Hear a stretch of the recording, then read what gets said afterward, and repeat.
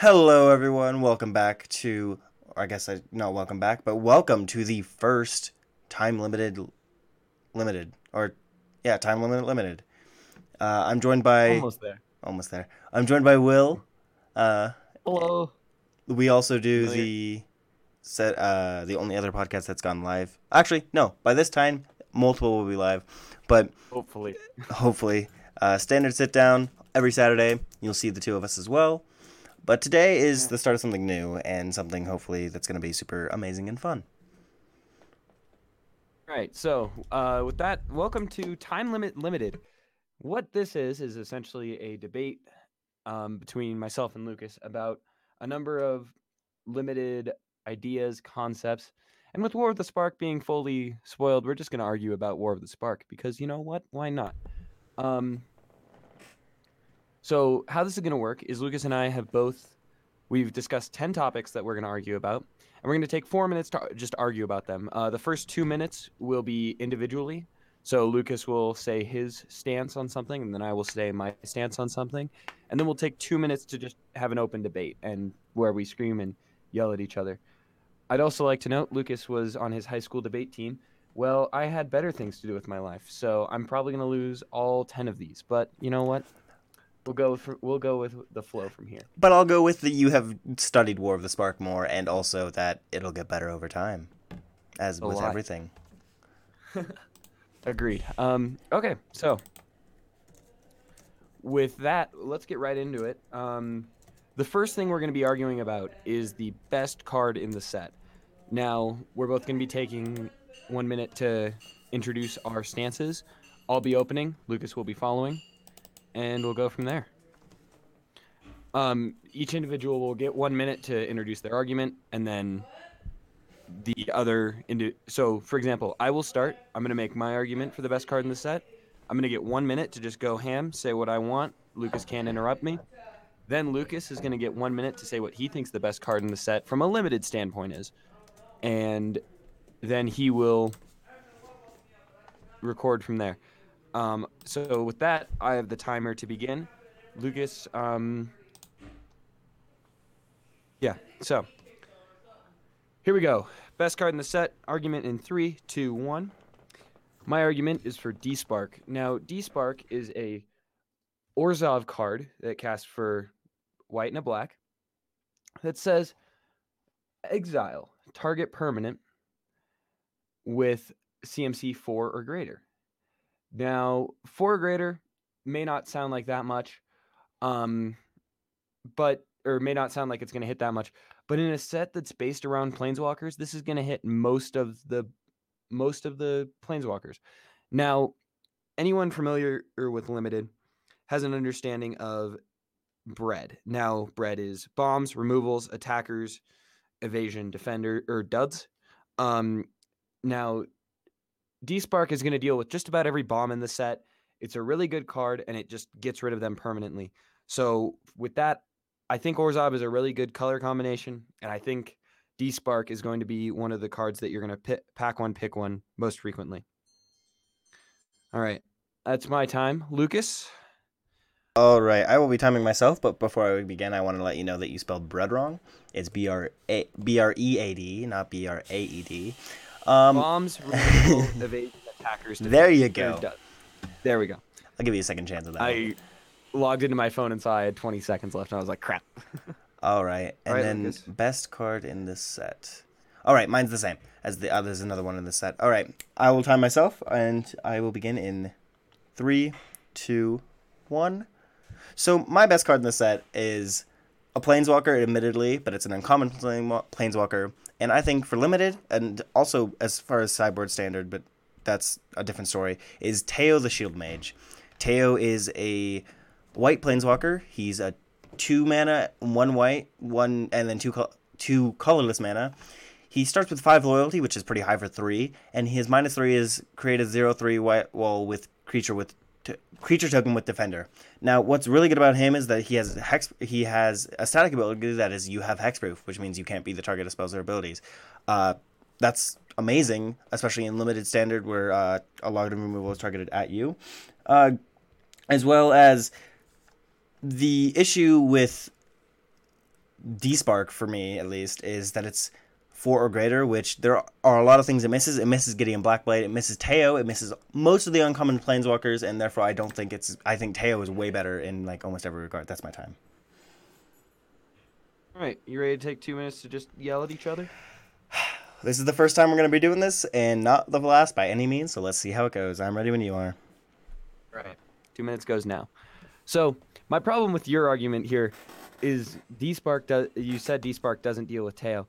Teo is 1 card. Most of the planeswalkers in this set are over 4 mana, and most of the bombs are 2. But you So Teo see, is just 90% of the uncommon planeswalkers, actually, I think all the uncommon planeswalkers are all below or three are all 3 mana and or 2. I Arlen. think there's okay, Arlen maybe the exception, but there are so many 3-drop Obvious. planeswalkers that Jaya, the Wanderer. there are so many 3-drop planeswalkers that it's not going to matter though, because you're not going to hit the ones that are going to be doing. Most of the good ones are 3 mana planeswalkers with the static ability. That's the really important part. And you also miss Gideon, Aya. which is a big thing. Grath. How often are you going to see Gideon? He's a mythic planeswalker. Granted, when you see him, it's going to be trouble, but that's the same with just about every other removal spell. You're not going to, like, Gideon's not easy to deal with. That's the problem with him. That's why he's a mythic level card. He's just a very good card that's going to be very hard to deal with. Not a ton of removal is going to deal with it, but I think that most bombs in the set, like if you look at all the gods, they're all over 4 mana, or they're 4 mana at least. Most of the dual colored planeswalkers are 4 mana. Yes, It's but just- if you think about limited in general, most of the things that kill you are not the big bombs. It's them getting in with a bunch of like smaller spells that are going to do a lot. And I have another card coming up later that's going to be another reason of that. Well, But yes, but but you're gonna have to deal with the big bombs in some way, because when they drop a big bomb, that's when that's when you kind of realize how bad the problems are. Especially in a format that's going to be as slow as this, but I know we differ in opinions on that one too. I This format's gonna. yeah, I think that there's Good. just so much better removal throughout the set, as well as just in general that has seen better, and there is better in the set.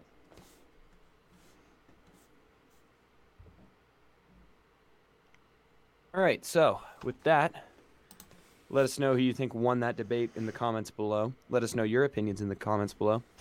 Now, the next card we're going to be arguing is the best uncommon planeswalker. Now, Lucas has already stated his opinion on this, but Lucas, I'll give you another minute to kind of go on about Teo. All right, I'll start my minute now because I don't know if I'm going to need a full minute. Like I said, Teo gives you hexproof, which in limited is a big deal. It doesn't get around a lot of removal, especially in this set, I guess. But for what it does hit, it makes a big deal. It gets around Lily's Triumph because you can't be targeted by the. I guess you does it get around Lily's Triumph? Nope, it's each opponent. It doesn't get around Lily's Triumph, but it gets around the targeted removal. That says, oh, target player sacrifices creature, or target player, which there's a lot of in this set, to be fair, with planeswalker abilities as well as cards themselves. For 3 mana, coming in at 5 loyalty, he's going to draw attention, and it's just going to draw aggro towards Teo, which is, at 5 loyalty, is a great starting cost, and he creates defenders that are 0/3s, which, for 3 mana, is not that bad. That's my time. All right. So we'll go ahead and start my minute right now. I am going to go ahead and argue that Kaya is the best planeswalker in the set. Now, the reason I'm arguing this is in a set with so many planeswalkers, the format's really going to be slowed down. And I think Kaya just kind of gets around so much in the format. There is a lot of hexproof in this format, as Lucas mentioned. You can give yourself hexproof, and Kaya just beats Teo in that front. But there's also quite a few green beefy creatures that have hexproof, and Kaya can also just go ahead and -3 and deal with them. She may be 6 mana, but this format's going to be pretty slow with how many walkers there are, how many static abilities affect the board. So I really just think that Kaya is the best planeswalker in this format. She also starts with 7 loyalty, meaning they're not going to be able to deal with her before you -3 her, most likely, unless you're very far behind. But at that point, most of these planeswalkers aren't going to pull you back from anything. So, and that's my time. All right. 2 minutes. 2 minutes. 3, 2, 1, go. My issue with Kaya. No, I'm gonna start this one. Kaya is 6 mana. 3 of it sure is hybrid mana, but it's 6 mana for a 7-drop or a 7 loyalty, and it doesn't hit planeswalkers. That's the biggest thing about Kaya. It does not hit planeswalkers. You said it yourself. Well, yeah, but you can super saturated with planeswalkers this set, especially uncommons. You get rid of one of their blockers and then can destroy planeswalkers on the swing in. Now, the big problem with Teo is there aren't a ton of cards in this set that say target it opponent. Most of them say each opponent. Deal with some sort of problem that way. So, I think that also Teo's -3 ability, not super relevant. It's going to get a blocker, sure, but 3 power, a lot of creatures in this set have 3 power, and we'll be able to get around it just fine. And if not, you know, it's just 1 creature, and you're only making 2 of them. Yeah, but I mean, a lot of the time, these planeswalkers, especially at the uncommon level, aren't about their other abilities. Whereas Kaya relies on hers, I guess. But they aren't about their other abilities; they're about the static ability. And I still think the Hexproof that it gives is going to be detrimental in a lot of games that Teo has picked up. There aren't many other places I want to put that 3-drop spot, and he curves perfectly into most things. Like in this set, there's a lot of 2-drops. There's a lot of 1-drops. There's only really good 3-drop removal. I'd rather run a 3-drop removal spell than run Teo, to be honest with you. Just because there are a lot of 3-drop removal spells that deal with a lot of things. Now, granted, it gets around a lot of red removal, but outside of red, there's not a ton of target opponent. There's 1 in white, and that's all I know. So that's all I see here. Going back to Kaya, my issue with Kaya is still her lack of flexibility with hitting only creatures. And time. I got it in my last Flipping say. it with 3 seconds to go might not be the best move. Fair. Okay, so... Oh, God. Now we're going to be arguing... Yeah, I know you didn't confirm that this was your stance on it, but you can go ahead and type it into the spreadsheet and change it if you want. That's just what you gave me. You told me that might change. So, but lucky for you, you have a whole minute to go ahead and change that. So, I'm going to go ahead and start my argument here in 3, 2... Well, we're arguing about what the best guild in the... Basically the best color combination, but we're ignoring 3 colors. We're going with just the guilds, considering we're still in Ravnica. And all 10 guilds got cards. I personally do think this is going to be a set of 3 color combinations, but, you know, that's my opinion, not everyone's. So, let's get into it. I am arguing that the best guild is Orzhov, and that's because of Orzhov's 2 signpost uncommons. D-Spark, I've already made a point for that, and Cruel Celebrant. Cruel Celebrant is a card that reads, whenever Cruel Celebrant or another creature or planeswalker you control dies, each opponent loses 1 life and you gain 1 life. The last time we saw a card like this in Limited was Zulaport Cutthroat, and Zulaport Cutthroat was one of the best uncommons that you could draft in Battle for Zendikar Limited. And this is a set about bashing in. You know, you're going to want to bash in and kill planeswalkers. You're going to want to bash in and kill opponents, obviously. So Cruel Celebrant, you can kind of just leave it back, and then they have to worry about more math. Another example of this was a 4-mana card that was Poison Tip Archer back in M19. Poison Tip Archer just cost 2 mana more, but it was also an incredible card, made combat very difficult for your opponent. All right, Lucas. I'm sticking with it. Okay. This is a tough call for me. I'm just going to say that going into it. This is a very tough call for me, but I do disagree with you. Ready? Yep. 3, 2, 1, go. Okay, so I'm arguing for Dimir, and there's a couple cards that really drive me in this direction. One of them is Tyrant Scorn, which is, in my opinion, better because it hits a lot more of the things we're going to see consistently throughout the set and throughout every God damn it, every draft. So Tyrant Scorn destroys target creature with converted mana cost 3 or less, or returns target creature to its owner's hand, meaning it has way more flexibility than Despark. As far as it can even hit the things that it doesn't destroy, it can just return them to your hand, which can be very important, especially in a limited format where everything you draw is basically something you want to play. We also have Enter the God Eternals, which deals 4 damage to target creature, and you gain life equal to the damage dealt this way. And then it has Mill and then Amass 4. I know we're going to be talking about Amass in a little bit here, but in a limited setting, Amass can be good in smaller amounts as long as it's spread out and several cards, with like Gleaming Overseer when it enters the battlefield, amass 1, and it gives them Hexproof and Menace. That's my minute. Ooh, I started the timer again. Okay, so with that, ready for open debate? I am. 3, 2, 1, go. So the big problem for me with with Dimir is I feel like you're relying on a lot of the rares. Neither of the uncommons really super impress me. Tyrant Scorn is definitely the better of the two, but I mean, I agree on that point. They both kind of seem dirtily, and in a format where everything's going to be so slow, with the walkers, I don't think it's a super viable strategy. You know, one issue with us arguing these two guilds is that there's a lot of good, especially for limited black cards, and I can't use these to my advantage because of that. However, I think that there are a lot more black cards that work well with the blue commons and uncommons.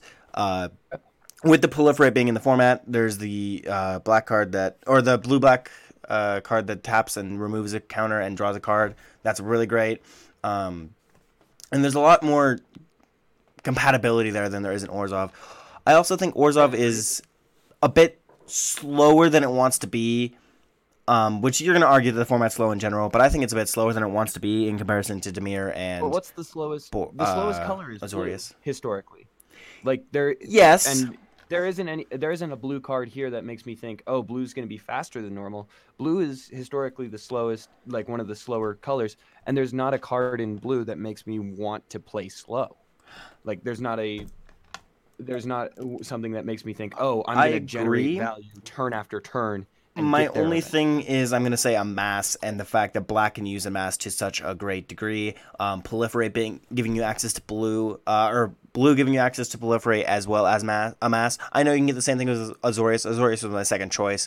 And, you know, I think Azorius and Dimir can technically go hand in hand, but Dimir just gives you so much more access and flexibility when you're drafting. Alrighty. You ready for the next argument? I guess so. So the next, All right, also on all of these guys, first off, don't forget to subscribe, follow, leave a like on whatever format you're listening on. Spotify, leave us a follow. Himalaya, leave us a follow. YouTube, subscribe, like us. It really helps us out, helps us grow and get better equipment to record this, as well as really motivates us to keep doing this. All right, next thing we're going to talk about.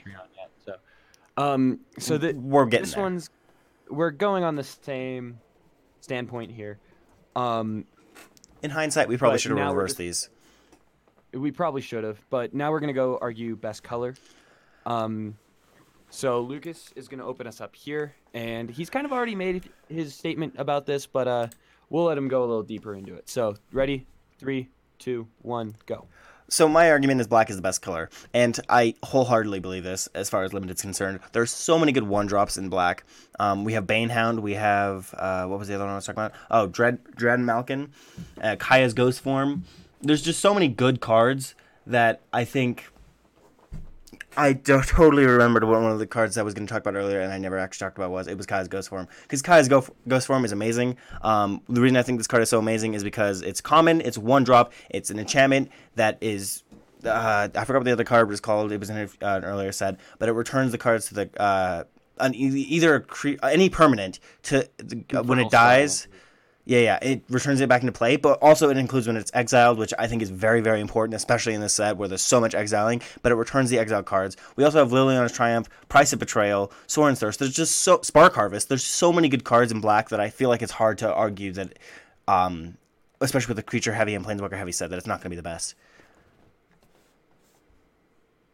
That's my time. That is your time. Okay. I'm gonna go ahead and say red. Now, I think red isn't the most flashy. I definitely would say black is the most flashy of the colors. It's the cards that are gonna jump out of the pack to you. But I really think red is the best color, and the reason for that is there's so much removal in red, and as I've gone over, red R stands for removal. You got to have it in just about any format. Um, I also think that it has some creatures that can really push you over the top. It obviously has the best combat tricks, as red tends to do. And I'd also argue that I think Tybalt is an underrated planeswalker. Going to put that out there, especially in a limited format. Not going to play it in standard, but I do like Tybalt and Jaya. I like both of them in a limited format. And some of the rares can just kind of, if you can get red rares, you're going to be running away with games, just because they are so much more powerful than most other colors. All right, you let me start this one off, especially with how you ended that one. I'm ready if you are. 3, 2, 1, go. All right. So first off, if we're including rares, might I just add Davril? Might I just? Oh, he's actually uncommon. Never mind. Uncommon. Bolus's Citadel is pretty great, as well as Final Eternity. There's just a lot of good black cards in here still. And my issue with red, I will give you that Tybalt is going to be relevant only because of the life gain, and we've seen how relevant that is, or it can be in limited, and standard for that matter. But your big things that you're going to be wanting to drop are the rares, which like Ilrag, Krenko, the Planeswalkers, or Chandra, I guess, for that matter. Jai is okay. Look, I've stated that I think this is going to be a really slow format. I think if you can get under it, which red gives you the power to do, something I didn't mention, Samet, you can play her in a mono red deck. You don't have to, but you can play her in a mono red deck. Gives all your creatures haste, allows you to push it over. I definitely think, like, you can't argue that having good rares in a limited pool, especially a draft, is going to be gives you a huge advantage over your opponents. Now, is your whole deck going to be rares? Hopefully, but definitely not. If we're going into Planeswalkers that you can play in the monocolors, you have 3, I have 3. Mine are significantly better. Angrath gives them all menace and amasses on the minus, which we've already gone over. I think amass in small amounts can be good. Ashiok, Dream Renderer, Vraska. You do have access to Angrath. I forget about that. But then I have Vraska. Is better than Nahiri, and that's where I think this argument comes down to. I think Nahiri doesn't have a super relevant ability, and Ashiok doesn't have a super relevant ability. Yeah. I also think red is more flexible. I like the red black signpost uncommon. I like the red white signpost uncommon. If you have red in your deck, you're mostly going to be using it for that aggression, the aggression but on a slower scale than normal, which I think is going to be its downfall. And in a format with so many planeswalkers, I think being able to go super fast is going to be super relevant. You just screwed up one of your later arguments, but we're gonna get that to that in just a sec. I saw that. I know what you're talking about, and I don't think I did. Okay, we'll talk about it in a second. All These right, next two are gonna be interesting because negative Nancy now. I just get to talk about how things are bad. This next one's gonna be tough for me as well. The one after is gonna be tough for me. So it's gonna be 2 arguments that I don't think either of us are looking forward to making. But let's do it. So now we're going to be talking about the two like poster child mechanics. That is being amass and proliferate. We'll start off with amass, and I'm going to open us up here. Now, I don't think amass is that good. Amass is basically putting all of your power into one creature. If you can't really build around amass, and limited really cares about being able to build around certain mechanics. Explore with Wild Growth Walker back in Ixalan was huge. The energy mechanic, yes, it's going to be remembered for its standard playability, but amass also just built around, or not amass, energy allowed you to play a number of different creatures and get value out of all of them. I don't see that with amass. You generally want creatures to die, and after they enter the battlefield, they're not relevant anymore.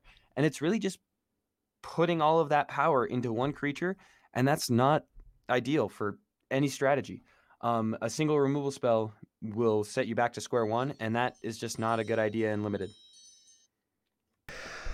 All right, here we go. I'm gonna start off, and I'm Ready? gonna say, I'm, a mass. I've stated earlier can be good in small amounts.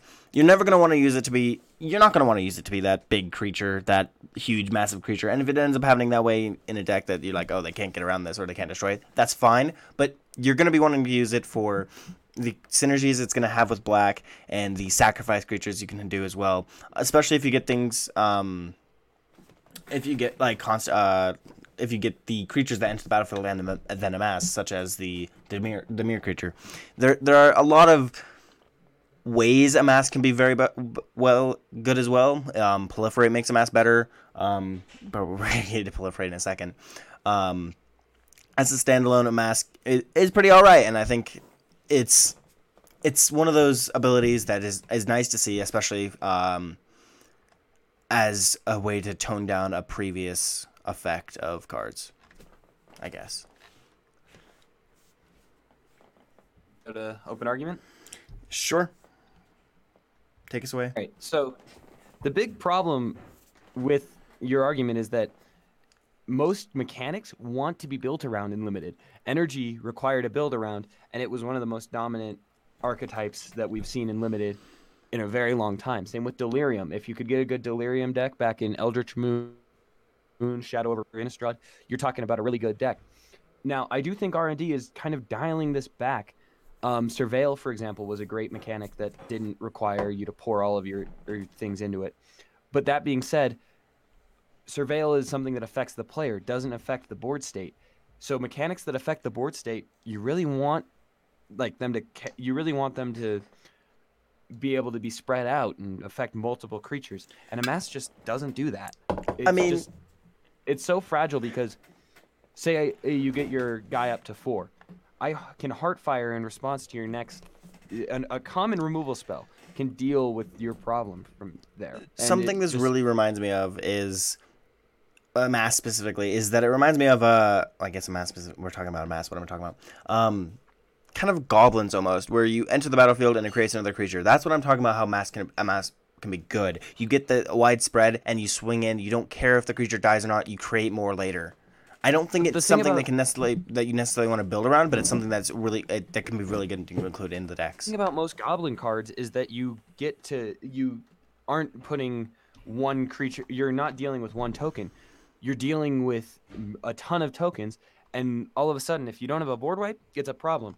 If I can deal with one token repeatedly, then I'm totally fine. Just a matter of... Amass is just not good because you can't spread it out. I think there are ways to build around it, but I definitely don't think that it's a good mechanic overall. You're going to have to consistent removals, all I'm going to say. Okay. I'm excited for the next one, though. I'm not. Okay, ready? Next one, if you hadn't guessed, is Proliferate. All right. So there we go. I'm ready now. 3, 2, 1, go. Okay, Proliferate is, I think, by far amazing. It has so many different uses, especially in a set and limited, where we have Planeswalkers, we have 1/1 counters, we have Amass. It has so much versatility, and it's in enough colors that it can use that versatility very, very well. Amass, it adds another counter onto that token. It makes it bigger. Even if it does get removed, you can keep proliferate. There's so many cards that proliferate that it's insane how easy it's going to be to proliferate onto things. Loyalty counters on Planeswalkers move up when you proliferate. There are a bunch of creatures that use 1/1 counters, and then you proliferate, and oh, hey, look, they have another 1/1 counter. It does it to everything, which I think is the main reason that it's so good. It's not like, oh, target creature gets another counter of what it has. It does it to everything that that has a counter on it, and it includes your masters, it includes everything else as well. And it's I feel like it's an amazing ability to have. All right. Well, here we go. I do not think Proliferate is as good as people say it is. I'm not going to go out and say it's outright bad, but I am going to go ahead and say I think a lot of the uncommon walkers are overrated. There aren't a ton that I would first pick. And I think just because of the minus abilities, all of a sudden with Proliferate, you can go ahead and activate them a third time, but they're not the type of abilities that I would want to activate like they're not game changing enough for me to really care about activating them a third time. I do think that it makes a mass better, but as you know, I don't think a mass is any good, to be honest with you. I think proliferate is it's being looked at in far too kindly a light. I think people are definitely going back to the last time it was printed back in Mirrodin or New Phyrexia block, which yes, it was good, but it was really good because you could partner it with poison counters and just make the clock on your opponents that much faster.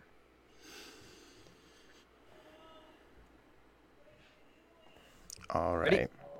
Hold up. Let me pull my Three, timer. There we go. I'm ready. 3, 2, 1, go.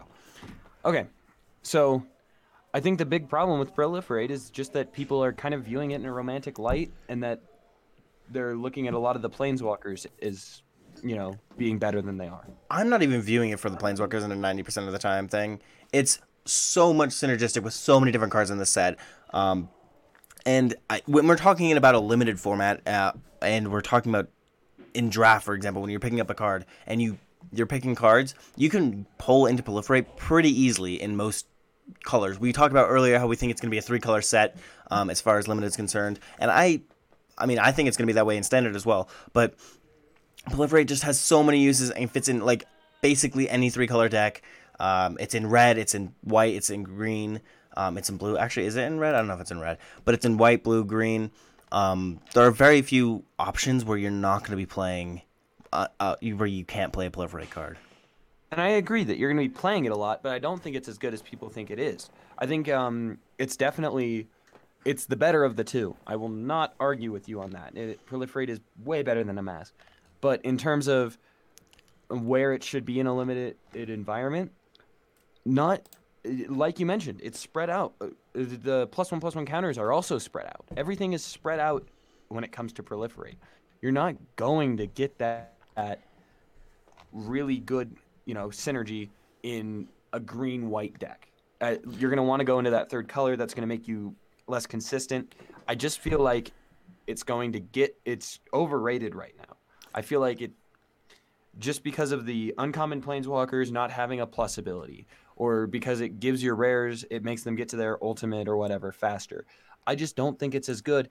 And frankly, I'm not super excited about most of the +1/+1 counters in this format. I'm excited because you can proliferate multiple times in one turn, and it actually probably is a lot stronger if you do that. That was a very inserted thing that I didn't mean to put in, but I completely forgot about before. Okay. Alrighty. So now Lucas and I are going to go on to... I don't have to be a negative Nancy anymore. Now, for one argument, I get to be positive Will. I get to talk about a card that I think... You're wrong, but you're positive Will. Huh? You're wrong, but you're positive Will. All right, continue. I get to talk about how one of these cards is way better. And frankly, I think both of these cards are underrated, but I do think mine is far more underrated. So, here we go. 3, 2, 1. Now, while I am not super excited for the new Planeswalkers, something that's consistent with all of them is they do have a high mana cost, as do most of the cards that I'm super excited for, and I think are going to decide games in this format since it's going to be slow, as I've stated. Leyline Prowler. It casts for Golgarian 1, so that's black-green 1. It has Death Touch and Lifelink. It's a 2/3, but it can also tap and add mana to your mana pool, any color you want. Now, I think this is both going to make your deck more consistent, because we mentioned that we want to play 3-color decks, but it's also going to go ahead and ramp you to a creature much faster. You can follow this card up with a 5-drop on turn 4, which is a huge deal in limited. Any sort of mana acceleration is really good. We've seen it with Llanowar Elves. We've seen it with Druid of the Cowl. And it's in a color that has a lot of bombs that are going to be really good on like a turn 4 or turn 5. All right. My turn. So, I'm talking about Ugin's Conjurant. And Ugin's Conjurant is an X mana card. It's a 0/0, but it enters the battlefield with X counters on it, which X is however much you pay. And whenever it's dealt damage, you remove that many 1/1 counters instead of it dying. Or I guess you prevent the damage and remove it. It gets around Death Touch. It gets around a lot of other effects that doesn't get around Death Touch. It gets around Death Touch because it prevents the damage and it just removes the counters. Oh, you're right. You're right. Yeah. My mistake. And so it gets around Leyland Prowler, first off. Big thing if we're putting these two cards in a vacuum. But um, it works with a lot of the different cards in the set. Going back to Proliferate is an amazing thing to have with Ugin's Conjurant. You can rebuild back up. There are cards that put 1/1 counters back onto things, and you can just make Ugin's Conjurant so big late game. And if Will's going to argue low place, this is the card to play slow place. And I have 5 seconds left, but I'm going to surrender those seconds because I have no need for them. Oof. Okay. All right. Now we're gonna get 2 minutes to go ahead and just debate. Now I'm gonna go ahead and open this up. Yes, I do think this is gonna be a slow format. This is a creature that your Ugin's Conjurant is a creature that you're gonna pour a lot of mana into. But you know what the problem with it is? 1/1, 1/1, 1/1. That's how I'm blocking this thing. Maybe throw a 2/2 in front of it every now and then. Sure, you're preventing its damage, but also I'm not taking any of it. It doesn't have any evasion, doesn't have trample. I'm not super worried about Nugin's Conjurant. I'm worried about it on an open board. Sure. Where are you getting these 1/1s? Huh? Where are you getting these 1/1s? It You still see, deals damage. There's this thing called your draw step, and you get to draw a card every turn. And presumably, if you're casting this for, I don't know, 6 mana, I have 6 turns to play plenty of things. 1 for 6, great deal. Pointing that out real quick. If you're taking 6 creatures to end up killing this thing, it dies to most of the black removal. It dies to Kaya, and yeah, with a mass, most things die to Kaya. Pointing that out real quick. Everything dies to Kaya. Not everything. Creature dies to Kaya. It's not as hard to remove as you think it is. Gods don't. Gods don't. Undergrowth Champion was a card with the exact same effect. No, it wasn't. That Undergrowth Champion was far superior. Undergrowth Champion was far superior because you only had to remove 1/1 counter. Anyways, if we're going back to a removal and what is it's going to remove it, it's Leyland Prowler gets removed by the same stuff that Ugin's Conjurant does, and Ugin's Conjurant is going to win the battle. If my opponent wastes a removal spell on something that I'm casting for 3 mana, whereas I'm happy, as opposed to there's enough 2 mana removal spells that I can see it being justified. I talked about it earlier in Dimir. There's the Dimir card that's going to get rid of it because it has converted mana cost 3 or less. There's so many removal spells in red, especially, that also do enough damage with it. Whereas damage is prevented on the Ugin's Conjurant. Okay, now we're going to overrated cards. Lucas, this is the one time we're going to bring up a rare, but because I agree with you, I'm going to let you do it. So, you got 1 minute? Wait, hold on. I need to pull up my timer. Wow. Okay, I'm ready. My card that I'm bringing up that is very overrated, in my opinion, is going to be Dreadhorde Invasion.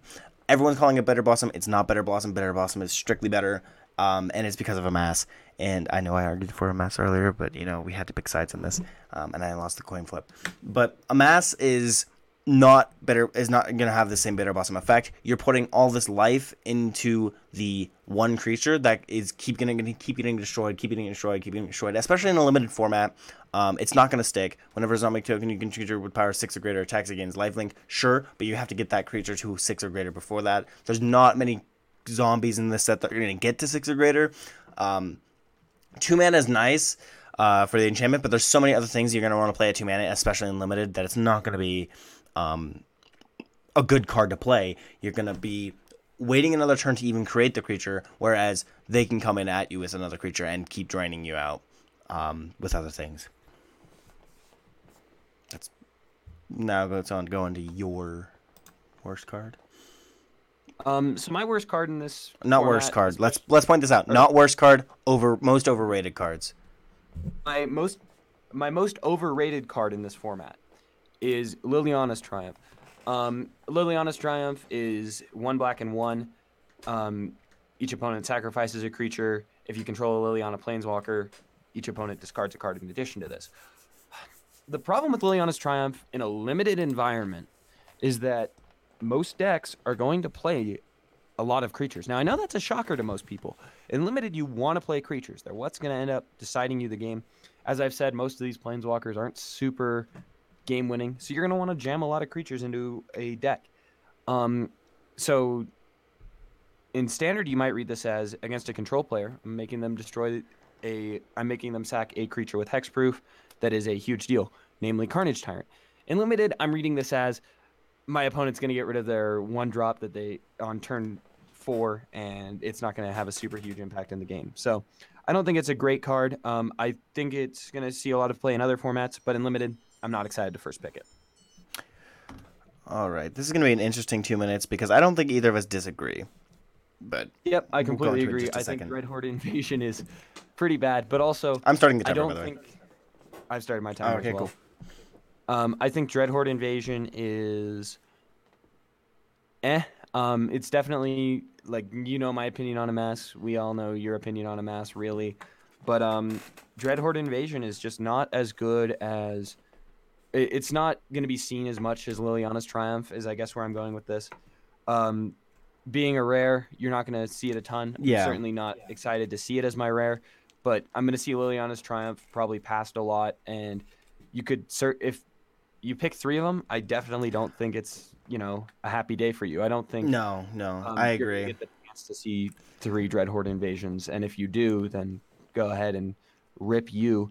I definitely think that Dread Horde Invasion gets better, though, as you get more of them, and I think Liliana's Triumph is... it's no matter how many of them you have. I'm almost willing to concede this argument because both of these cards are way overrated. Liliana's Triumph, there's just so many better options. Spark Harvest. In limited. In limited. Yeah. In limited. Spark, I mean, technically outside of limited as well, there's so many better options. But Spark Harvest, you destroy target creature. They don't get to sacrifice their 1/1. You choose with the creature. I mean, of course, if it has hexproof, what are you going to do? But they don't get to choose.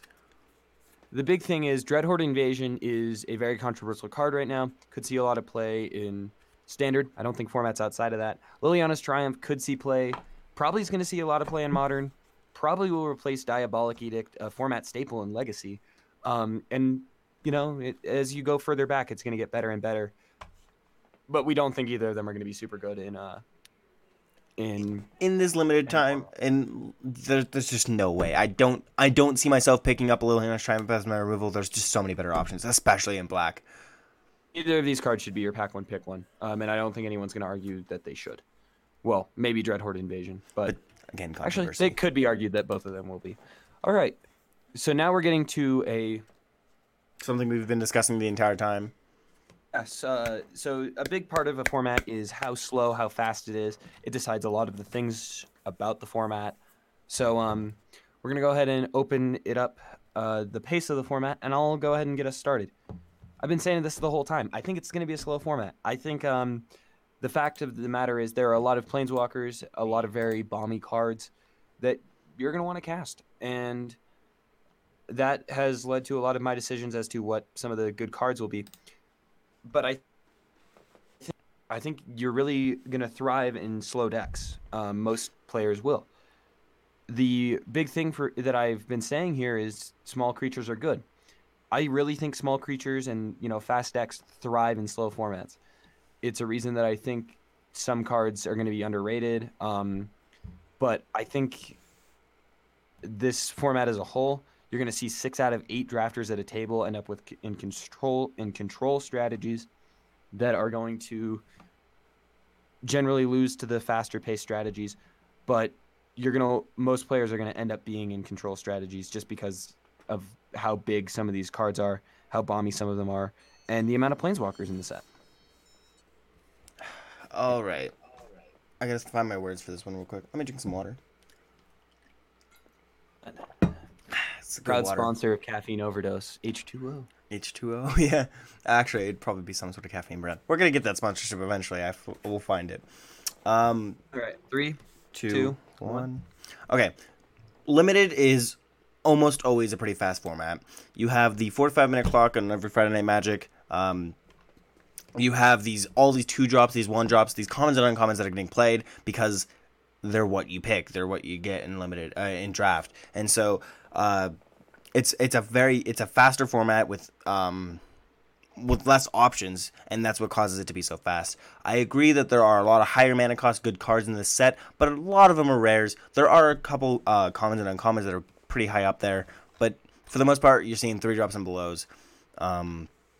When it comes to commons and uncommons, these cards are going to get in there fast. They're going to hit hard, and it's going to be a format that's not going to want to take a step back and wait a second, save for maybe Orzhov, who wants to wait a little bit longer. But that's all I can think of. Golgari or Boros, Boros, all the other guilds. I forgot their names for a second. Oh, 3, 2, 1. Look, yes, there are a lot of 1, 2, 3 mana spells in this set. That's true of all sets. How many of them really impact the board state, though? A lot. Judith was one of the biggest. Like Judith, for example, is kind of your baseline for a 3 mana card that's really going to impact the board state. It can be a little worse, it can be a little better, but that's where you're really going to be looking like those types of cards. I don't see a ton of 2 and 3 mana cards that I'm super excited to really push in with. I think, first of all, I think we're coming out of a very slow limited format. I think, and it didn't run nearly as many big cards. I think the best card, I think you and I both agree, in RNA Limited is Ill-Gotten Inheritance. And that's a card that thrives on... the card that really thrives on being, in a slow format. So I think we're going to come out of out of RNA with a slow format mentality, and I think that's going to lead into War of the Spark. And I also think War of the Spark doesn't really encourage you to be fast. Kaladesh was probably the fastest draft format that I remember recently. I just see so many cards that want to get in there and swing almost every turn. They're not going to want to hold back because they're not blocking. There's spells that are attacking and helping you with the attacks more than there are the defense. There are a couple, of course, with every set there's going to be cards that help the defense as well as the offense, but there's just so much playability around where you can take creatures off the battlefield, single combat. But for every spell, small creature, there's a removal spell, and most of your planeswalkers will deal with it. You brought up Teo. I think Teo's a fine card. I think his minus ability is going to slow it. Definitely does slow down. That you want to slow down the format. And I think, a lot of the planeswalkers, which are going to be a staple of this set, there are 36 of them, really want a slower format. There's not one that I think wants it faster. A mess. Sorry. Anyways, moving on. So, our final argument of the day. Oh, good. I get to start this one off. You do. Oh, wait, I get to go back to being negative Nancy, so... Huh? Right. Yeah, so we're going to be arguing about whether or not we're happy with the new Planeswalker design, the uncommon specifically Planeswalker design. So, Lucas, you want to kick us off? Yeah. Okay. So as far as limited, I want to be very clear. I'm talking about limited here, and limited is going to love this. The static abilities on Planeswalkers is going to make it so much more interesting and much more fun. It's going to provide so many more playabilities around every deck and every game you play, that I think that the design and the amount of Planeswalkers we're seeing is a great thing. The static abilities, all of them have fun and interesting things. The -2s, especially on the uncommons, most of them only have minus abilities. And while that is kind of sucky, you also have the things like Proliferate and other things to add counters to. There are other cards that add loyalty counters to Planeswalkers. And I think that's very awesome and very a great way to approach Planeswalkers in a limited setting. I'm seeing the amount of Planeswalkers, and at first I was very skeptical of the amount and how it's going to play into limited. But the way that they did it with the static abilities, I think it's going to be an amazing thing. Most of them are low enough drops that it's not going to be a big deal. Hey, well, I kind of disagree with you. I think that a big part of Magic is the choice. You have to be able to make choices, and that's what makes Magic so fun. And at the end of the day, that's what we're arguing here is this going to be a fun piece? This is probably the one argument where we're arguing over what's more fun and what's not. And I think that just the fact that you're only given one choice is a huge disappointment. One of the big reasons I like playing Control is because there are so many different decision trees that you can go down. And it's just yes, you can decide like, oh, I don't want to put my planeswalker down to one loyalty with all of my opponent's creatures out there. But at that point, like that's not a super great decision. Like that's not a decision that I'm looking forward to making. I want to make a decision of, which is going to help me win the game faster. Okay, 2 minutes on the clock for the final argument of today. Three, two, one, go. Oh my god, you cheated. So I think that the fact that they only have the minus ability is fine. I think that it doesn't limit your options. You said it yourself. You don't have to minus the ability. The static ability also makes it so minusing isn't your only option, or isn't the only reason you play the Planeswalker. The static ability makes it so you can play a Planeswalker and have no intention of minusing. Kasmina, your spells an opponent cast cost 2 more to cast. That target creature or planeswalker you control costs 2 more to cast. You create a 2/2 wizard when you minus and you draw a card and then discard a card.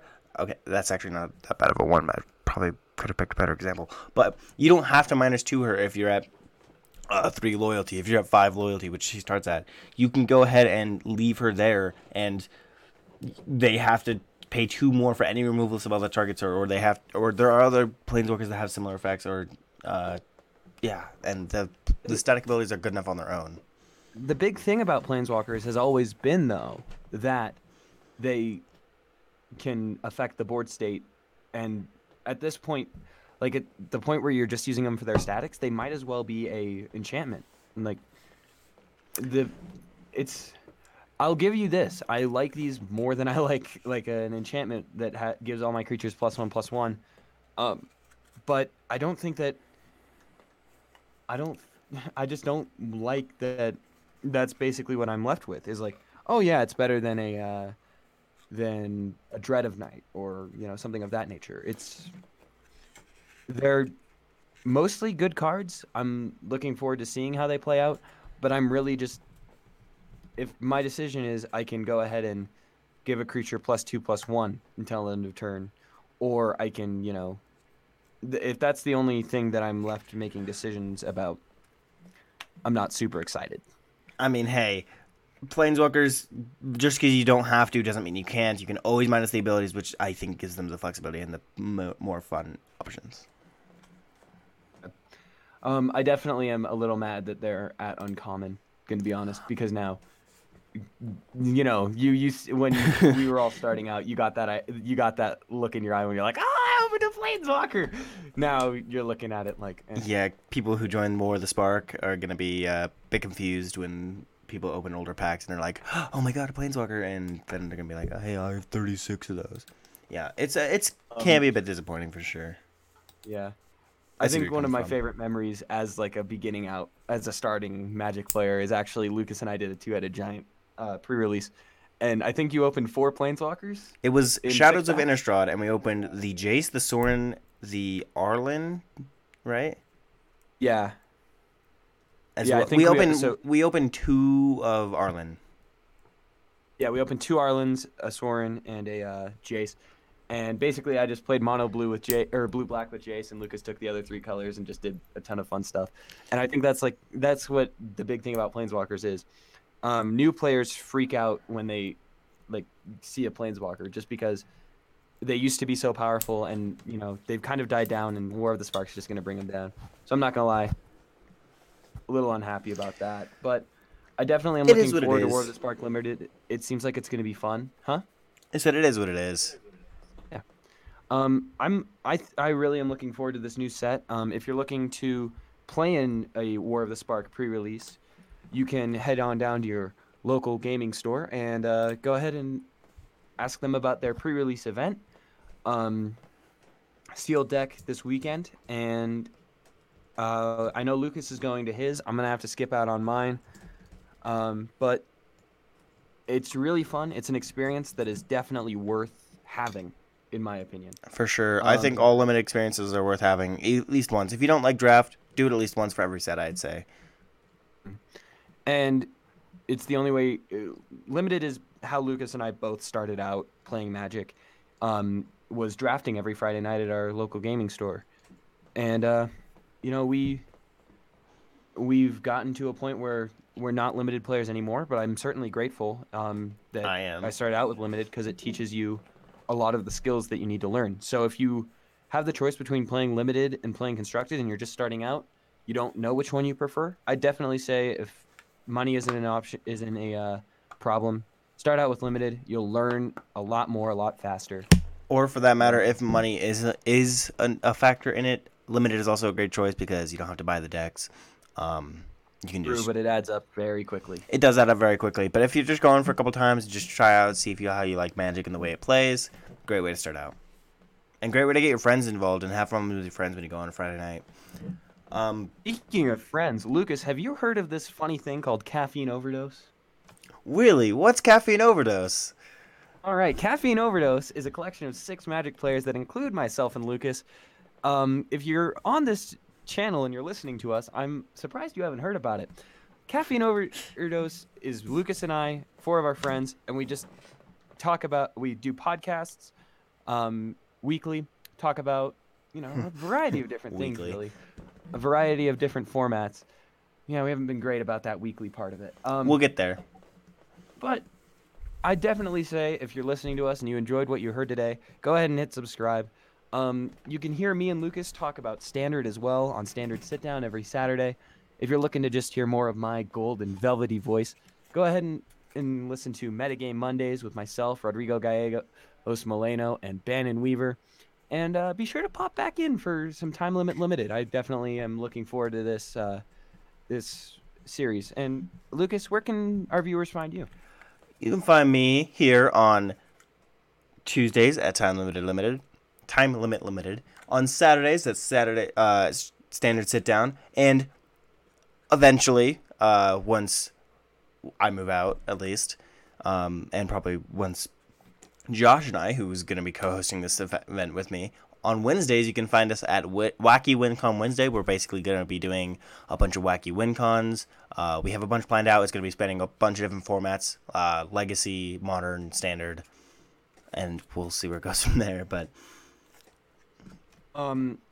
if you don't want to listen to Lucas and I, first of all, I'm very sorry. And that must suck. You can go ahead and listen to, or if you're just a fan of Popper, to be honest with you, you can listen to Popper Thoughts on Thursdays with Rodrigo Gallegos Moreno and Jake Westwood. And if you want to just stay informed about the Magic community, I'd recommend listening to Wizards This Week every Sunday with Josh, Bannon, and Jake. We're hoping to get all of these off the ground very shortly. Just a matter of some logistics in terms of finding mics for everybody. As well as time. And time. And eventually, we hope that you'll tune into Friday Not Magic, which is just a conversation between all of us where we don't bring up Magic even once. All right. And again, if you do like and you have enjoyed listening to us and you learned something, or, you just feel like you want to be supportive, please leave a comment down below with any suggestions, tips, or or arguments in this case about any of today's topics, as well as leave a like and subscribe or follow us on Spotify and Himalaya. All links will be in descriptions leading to everything else except for Spotify. I don't think we can post links there, but through Himalaya you can find the Spotify and the YouTube. Through YouTube you can find the Spotify and the Himalaya. Alrighty. Well, with that, I'm Will Hopkins. I'm signing off. Lucas? I'm Lucas, signing off. And as always, your support is greatly appreciated, everyone. And yeah, so without further ado, we'll see you next week.